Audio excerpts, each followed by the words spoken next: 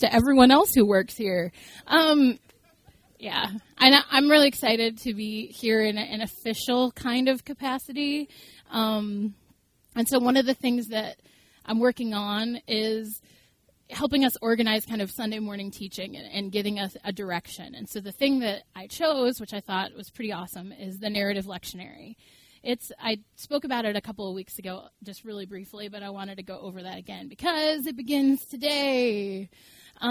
It's actually a really neat lectionary that started about 4 years ago with some folks at Luther Seminary, and they decided that because the Revised Common Lectionary, the lectionary that a lot of mainline churches use, it has Old Testament scriptures, but most of the time when you preach, you're usually preaching out of the gospel text or one of the epistles. And so folks in the churches oftentimes miss out on learning about Old Testament teaching and how the Old Testament is so foundational for us as believers in Christ. So the narrative lectionary starts off from September to December with Old Testament texts. So we're going to get that. And it's got essentially a 9-month cycle, which is really interesting because then in the summer we get to do these other different kinds of studies, and they give us some cool options. And so when we get there, we'll talk about those and make some decisions about that. But we get to focus on the Old Testament until Christmas, and then it's Christmas texts. And then from January to mid-April, for this year, we're going to be focusing on the Gospel of Matthew. And so each year is a different gospel. And so we've started back on year 1, which is Matthew. And so then next year it would be Mark, and then Luke, and then John, which is different from the Revised Common Lectionary because usually John doesn't get a focus until Easter time, where there is a little bit then. And then from mid-April to May, we've got focus on the early church. So we've got stuff from Acts and different epistles. And then, like I said, in June to August, the focus is like these 3 to 4 week studies on some different books or different kind of concepts in the scripture. So this is the narrative lectionary.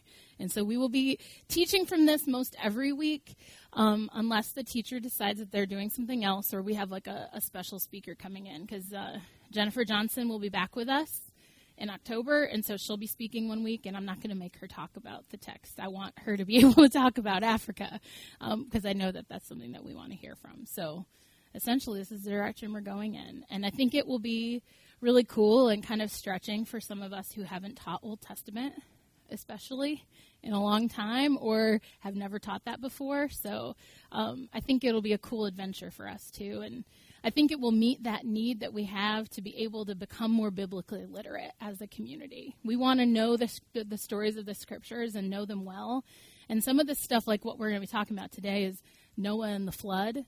Okay, like we know that story from being a kid, but how do we understand that as adults and as young adults? So I think it'd be interesting. Okay, go ahead. Yeah. You guys have heard me say this a couple times. I'm going to say it one time. Maybe I might say it. But what have I told you guys in the last few weeks about if you're a leader, what's really, really important for all of us? Somebody's leading, what's important for everyone else? And I'm telling you, I can't say enough for you guys to really think about that, because it's not, I would say, that word ethos is not a part of the way this place normally functions, that we encourage people to follow. We kind of encourage people to do their own thing. But it will make her life so much better if we make a conscious effort for where she's leading for the next 9 months and try to follow. So I beg you. I beg you. And I'm excited because I think this is going to be really new for us. Yeah. A sort of formalized Mm-hmm. And I'm not going anywhere after the 9 months is over, just to let you know. I won't have to keep doing meetings and get graded by school. So there's that. Okay, so that was just your little introduction to narrative lectionary. We will be getting you guys those texts in advance. Quinn and I had talked briefly a couple weeks ago about posting those somewhere for everybody. And some of the things that you could do in your house church and in your family is once we've read a text or talked about it on Sunday, using that as something that you do together after, for that week after. So like dig into the text a little bit more together, and so we can all engage with it as a community. And I'm going to be hooking you guys up with some resources too as to how you can use those in your devotional life as well, as soon as I find all of it. Because I'm on this Facebook group for the Narrative Lectionary, and people are kind of talking about these things, and I'm not really sure what they are. So I'm going to keep digging and try to find them for you. So everybody has access to those resources. So there we go. And it's asleep.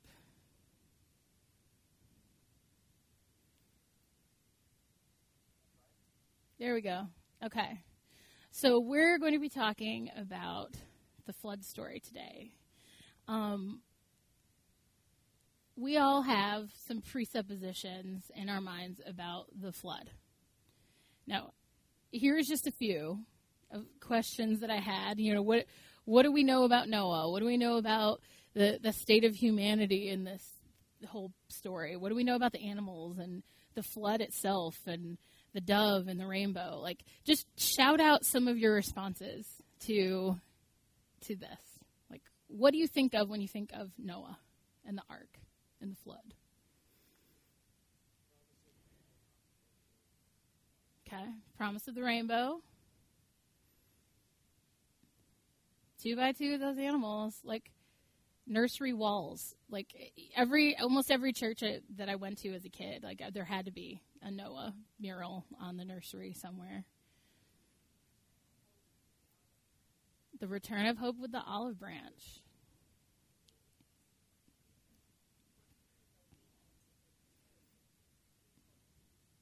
Right. It's a huge level of obedience, especially when, you know, people in the community were not exactly supporting Noah's choices, to put it mildly. Anything else? Clean animals and dirty animals. I think was it Josh that kind of talked about some of that several weeks ago. And it'll be interesting, too, because some of the text that I think, yes, the text that this highlights doesn't have that aspect in it, but I'll talk about that a little bit. Okay. Yes, Julie. Okay. The renewal of creation is a way that I'll talk about it later. Yeah. What's that? Faith. Absolutely. Anyone else have any other thoughts about things that they think about Noah or it comes to mind? Well, Quinn, can you click on my link there and we'll see if it actually opens the YouTube thing? Oh, and it does. But we might have to have a commercial because you know how YouTube is.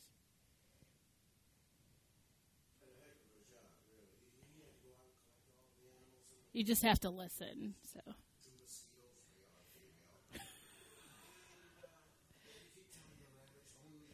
Only two. So we find Noah pulling up the last 2 animals, 2 hippos, and he's really in a hurry to get them up because he's afraid that the Lord's going to call him and ask him to do something else, and his nerves are shot. This is one heck of a job for a man 600 years old. So we find him pulling up the last 2 hippos, and of course the Lord does call him there.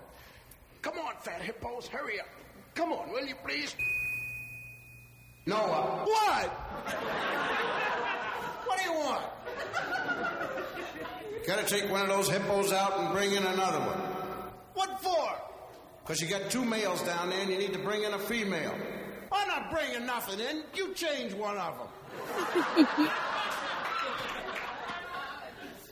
Come on, you know I don't work like that. Hey, well, I'm sick and tired of this. I've had enough of this stuff. I've been working all day, working on for days and days. I'm sick and tired of this. Noah? Yeah? How long can you tread water?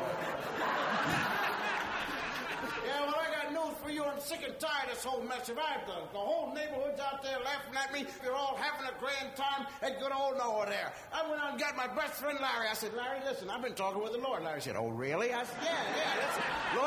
Larry Lord. You walked off there laughing. I hear them all up there laughing at me. You know I'm the only guy in this neighborhood with an ark. People around there laughing, picket signs, walking up and down. I'm sick and tired of this stuff here. People are walking around there. How you doing, Tarzan? How's everything out there? Sick and tired of this mess. mess here. You're supposed to know all and see all. You let me go out there and bring in a pregnant elephant. You give me no manual for delivery and nothing. Never told me the thing was pregnant. There's good old Noah waiting underneath the elephant there. Boom, right on top of it.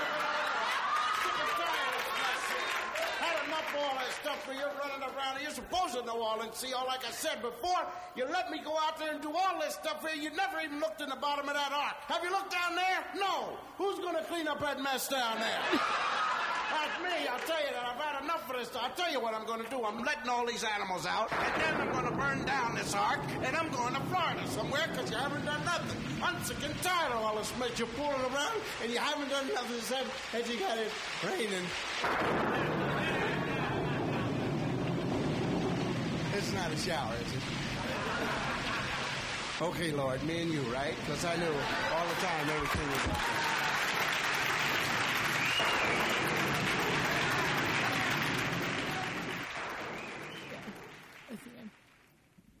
That's actually the shorter version of his whole routine on this. It's like 12 minutes long, and I was like, yeah, be like the whole message time. But, I mean, obviously Bill Cosby does a really good job kind of contextualizing Noah's story for us and helping us to understand the level of frustration it probably was for him to have this job. You know, he kind of just built stuff, and then all of a sudden now he's into animal husbandry, and that's not really his role, and he's confused. So let's just read that first section. Actually, no, we're going to talk a little bit about the backstory. So when I was looking at the text, I was like, all right, we're in Genesis chapter 6. Creation was in Genesis chapters 1 and 2. So how much time has happened here until God has decided that the world is so wicked that he has to destroy it all? If we look at the generations from Adam, because there's a little genealogy in chapter 5 between Adam and Noah, there's 9 generations there. And this is where, you know, you get Methuselah and some of those other guys that have lived for an extraordinary amount of time, according to what is recorded in the scriptures. And so if we take those actual lifespans as what it says, that's about 1,500 years. I mean, that's pretty crazy for 9 generations to be 1,500 years. So there was some things in the commentaries about how maybe those folks didn't actually live that long, and it was a multiplication of years, or it had something to do with how long their clans were in power. Kind of interesting. So sort of keep that in your mind when you're reading that text, that they may not have actually been, you know, like 932 years old or whatever when they passed away. So it could be up to 1,500 years from creation to Noah. All right, so we've got some historical flood evidence in the Mesopotamian region that there was a flood around 3000 BCE. But the problem is that that flood record isn't that flood was so extensive that it would have seemed to Noah like it was the entire world. So it's possible that this flood could have happened as early as the end of the Ice Age, which would have flooded the whole region. So that was about 10,000 BCE. So we could be talking about a story that's really, really, really old, and it's been passed on for 1,000 generations maybe before it was written down. So this is what's interesting about our flood story in the Bible is that it doesn't exist in a vacuum. There's other flood stories that were written in that same era in the Mesopotamian region, and one of them was the Epic of Gilgamesh, which some of you may have heard of before.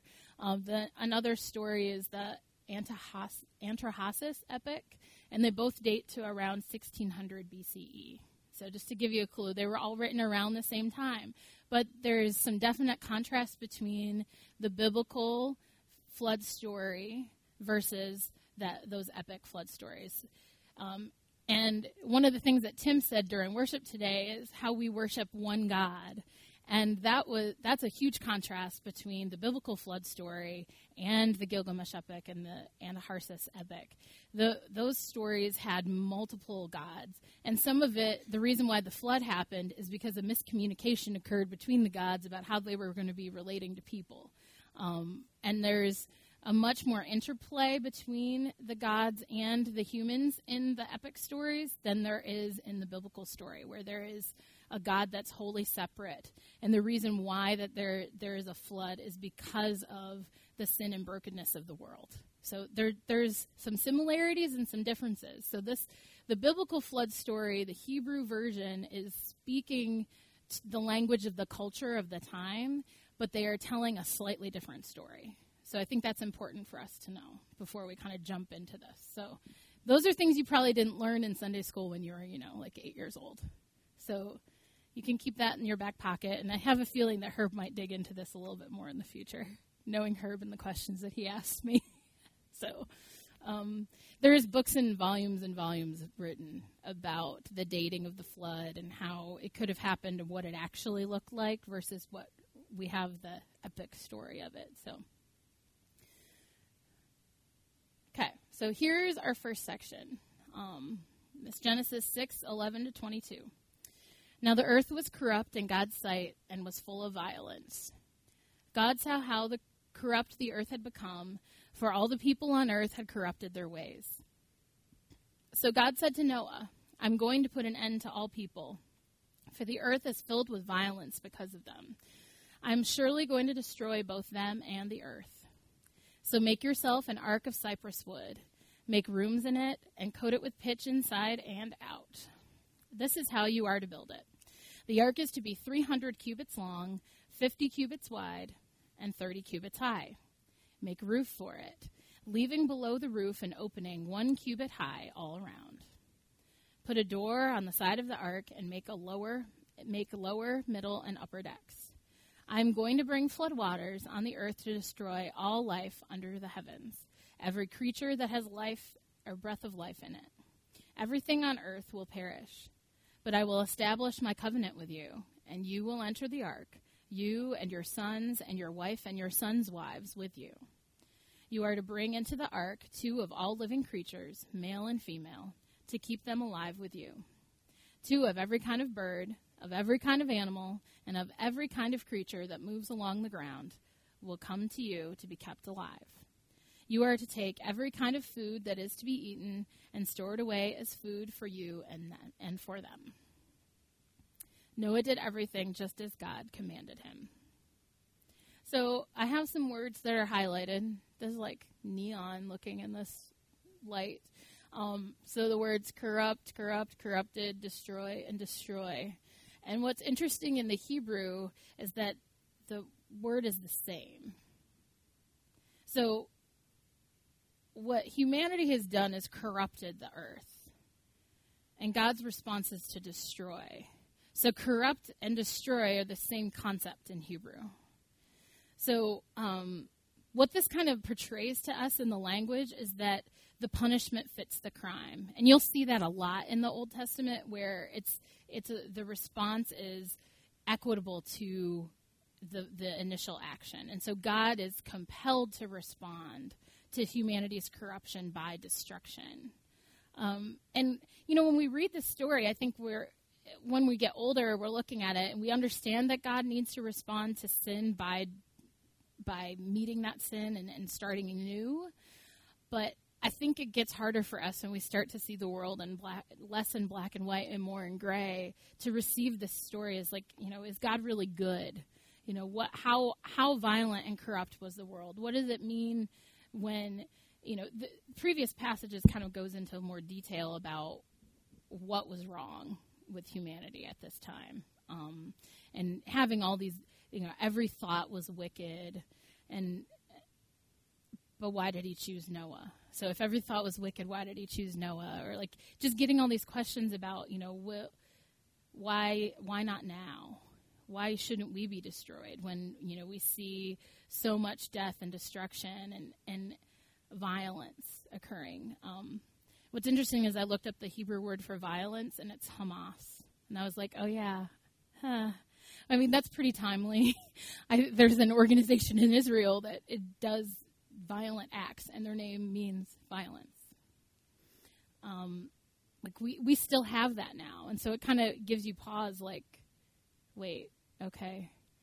Maybe humanity was kind of always like that. And so what we experience on a day-to-day basis now isn't really something new. But God's response, there's always like an out. There's always some sort of olive branch, like Angie was talking about, that's extended. And the extension of that olive branch was to Noah by giving him an instruction. And he was obedient, like Judy said. And I think we see that even in the story of creation, when Adam and Eve sinned, God didn't destroy everything then. He did send them outside of the garden. He sent them outside of paradise, and they had consequences of their sin, but they were given so much. I mean, God gave them clothes, and he gave them a way to make food for themselves because they couldn't just go to the garden and just eat of everything. There's always something that God is trying to do to restore that relationship, even if people aren't exactly willing or open to it. I think looking at this story and seeing, okay, well, the response to the corruption is destruction. God's response to our corruption is not destruction anymore. God's response to our corruption is Christ. And so we don't need to live under the old covenant anymore. And so it reminds me so much of how thankful I need to be of God's forgiveness through Christ. And it's a beautiful picture. And God is always making a way. And that's amazing. And so even in this destructiveness that God has, because he cannot be a part of sin, he cannot have that because he is holy, he still is making a way.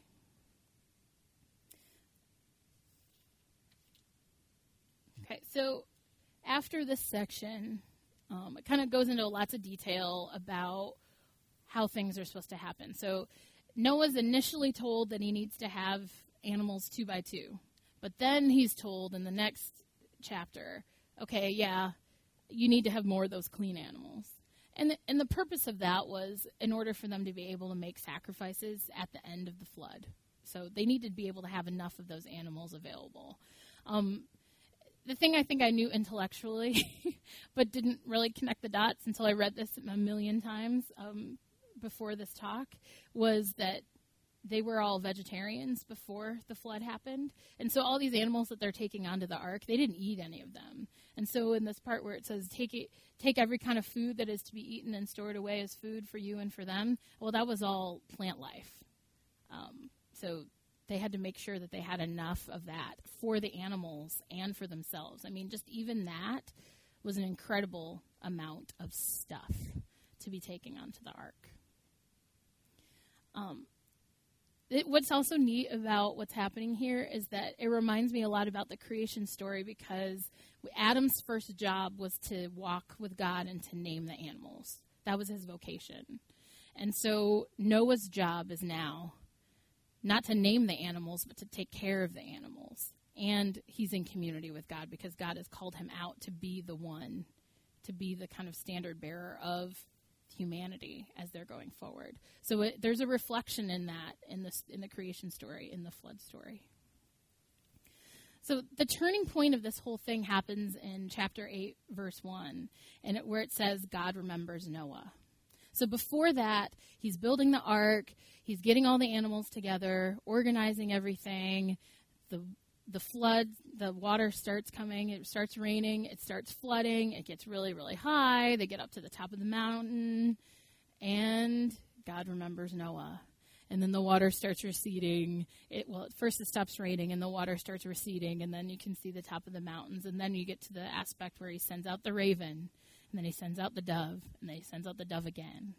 And then he comes back. And so if you read the story like that, it's reaching that peak where God remembers Noah, and then it's decelerating again. And so you've got that climax of the story is God remembering Noah. I think that's the point. And it's not that God forgot Noah. He just remembered that he made a promise, and it's time to let creation begin again after it's been destroyed. And so God remembers us in the same way that he remembers Noah. And he remembered us in Christ. And so creation begins again when we are remembered through Christ in our daily lives. So let's keep that.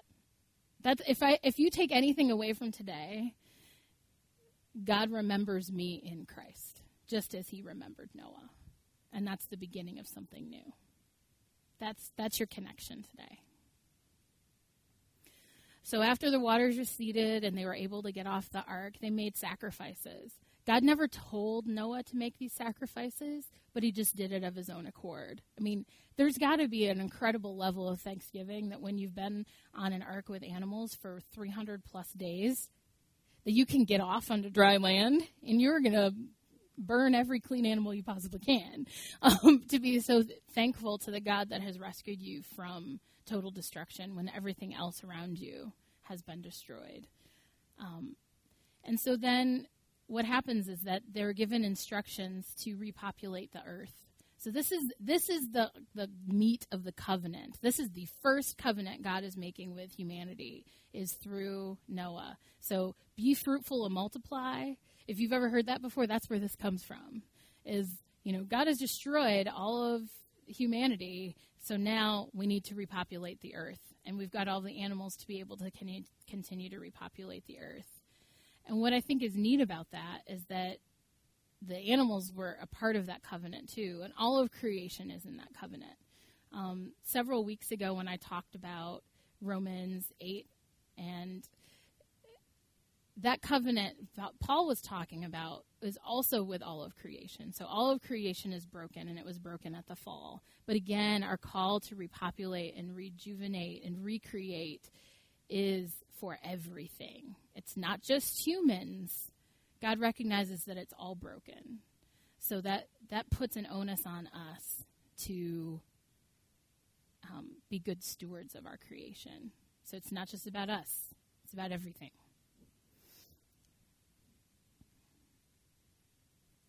There we go. Okay, so this is after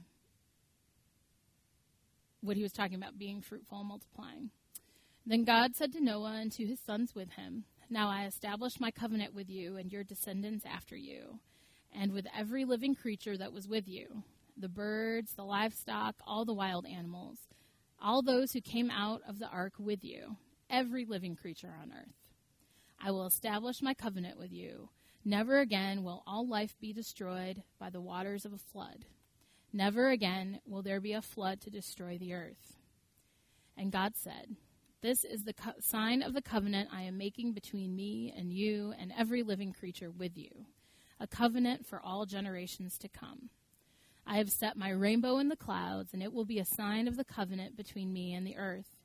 Whenever I bring clouds over the earth and the rainbow appears in the clouds, I will remember my covenant between me and you and all living creatures of every kind. Never again will the waters become a flood to destroy all life. Whenever the rainbow appears in the clouds, I will see it and remember the everlasting covenant between God and all living creatures of every kind on the earth." So the rainbow does come, and it's a reminder. And it sounds like the way that this is being written is that it's a reminder to God and a reminder to us, which is kind of interesting. So it's like, does God really need reminders? Or is it really a symbol of that commitment and that covenant that was made with us way back when Noah was around? So what does it mean for us? Sin's ugly and it deserves punishment.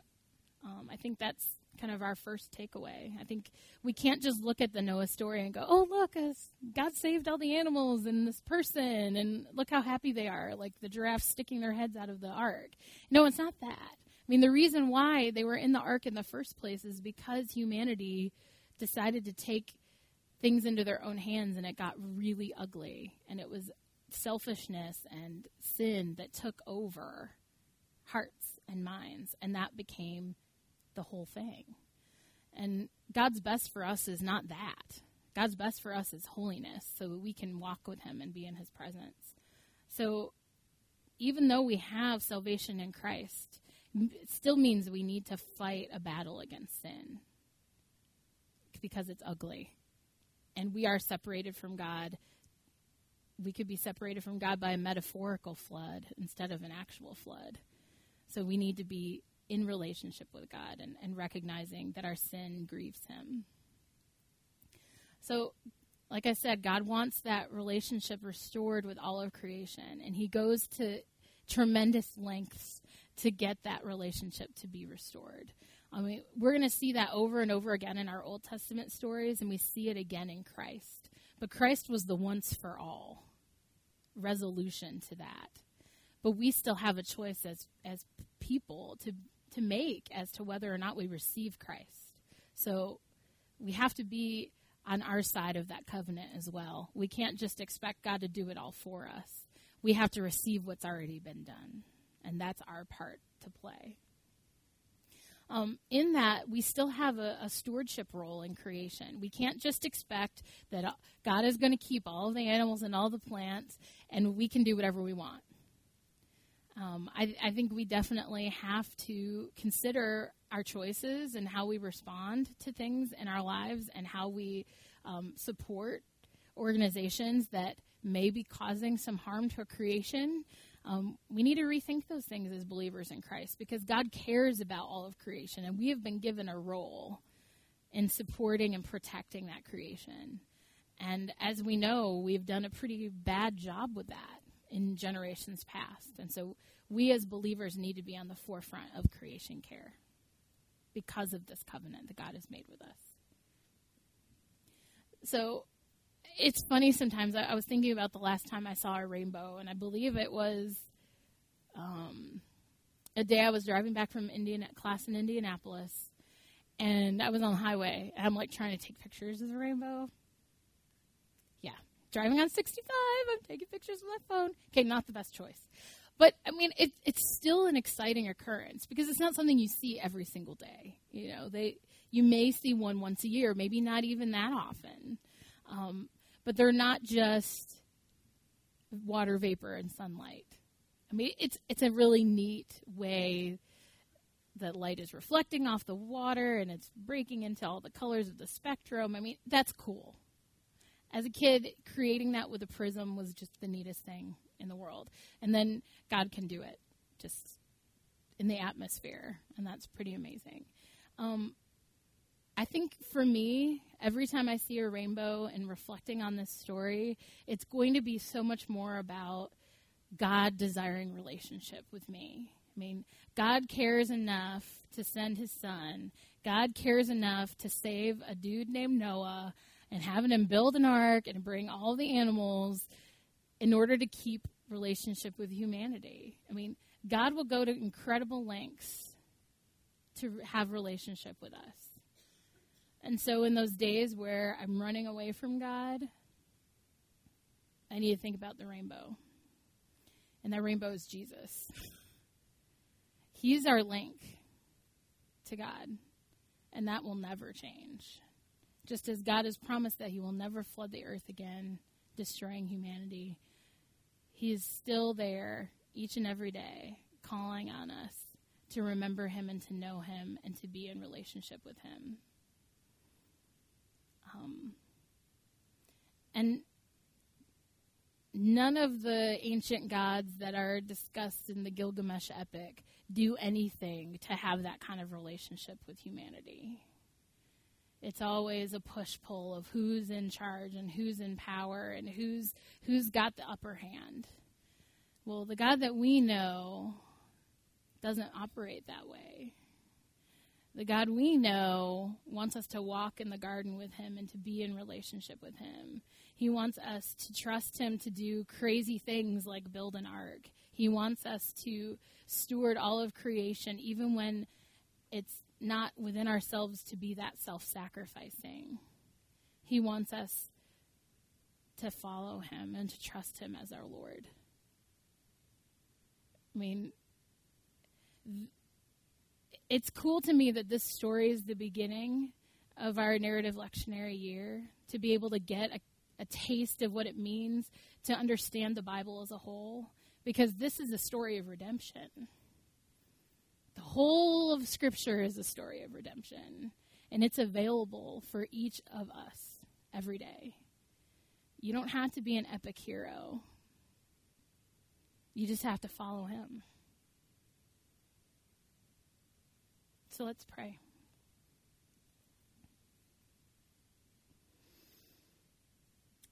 Lord God, we thank you for incredible stories of your power and your might and your omnipotence. We thank you for stories of unlikely obedience. And we thank you for the truth of what it means to follow you, to trust you, the God who is always seeking after us, to save us, to rescue us from ourselves. God, rescue us from our corruption. God, destroy that sin part of us that still clings on to this world. Lord, so that we can continue to grasp onto the glorious beauty of what you call us to in this covenant.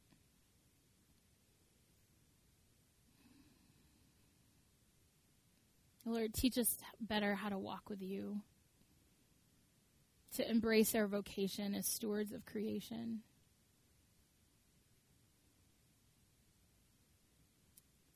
To be the people that listen and to remember that you have remembered us in Christ.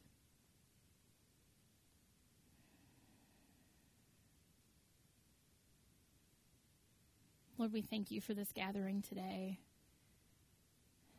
that you've called each of us to be here to hear and to taste and to see your word.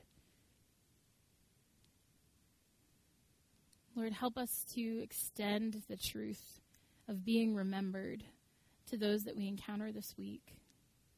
God, that they may hear that and know that they are known by you. In your name we pray. Amen. Awesome. I should have prayed for the food. So why don't I just pray for the food so we can do what needs to be done with that, wherever Josh is back there. Lord God, we thank you again for this time we have together to fellowship as a community. God, I pray that this food would be a blessing to our bodies and that we would be a blessing to each other and to you. In these things we pray. Amen. Awesome. Cool.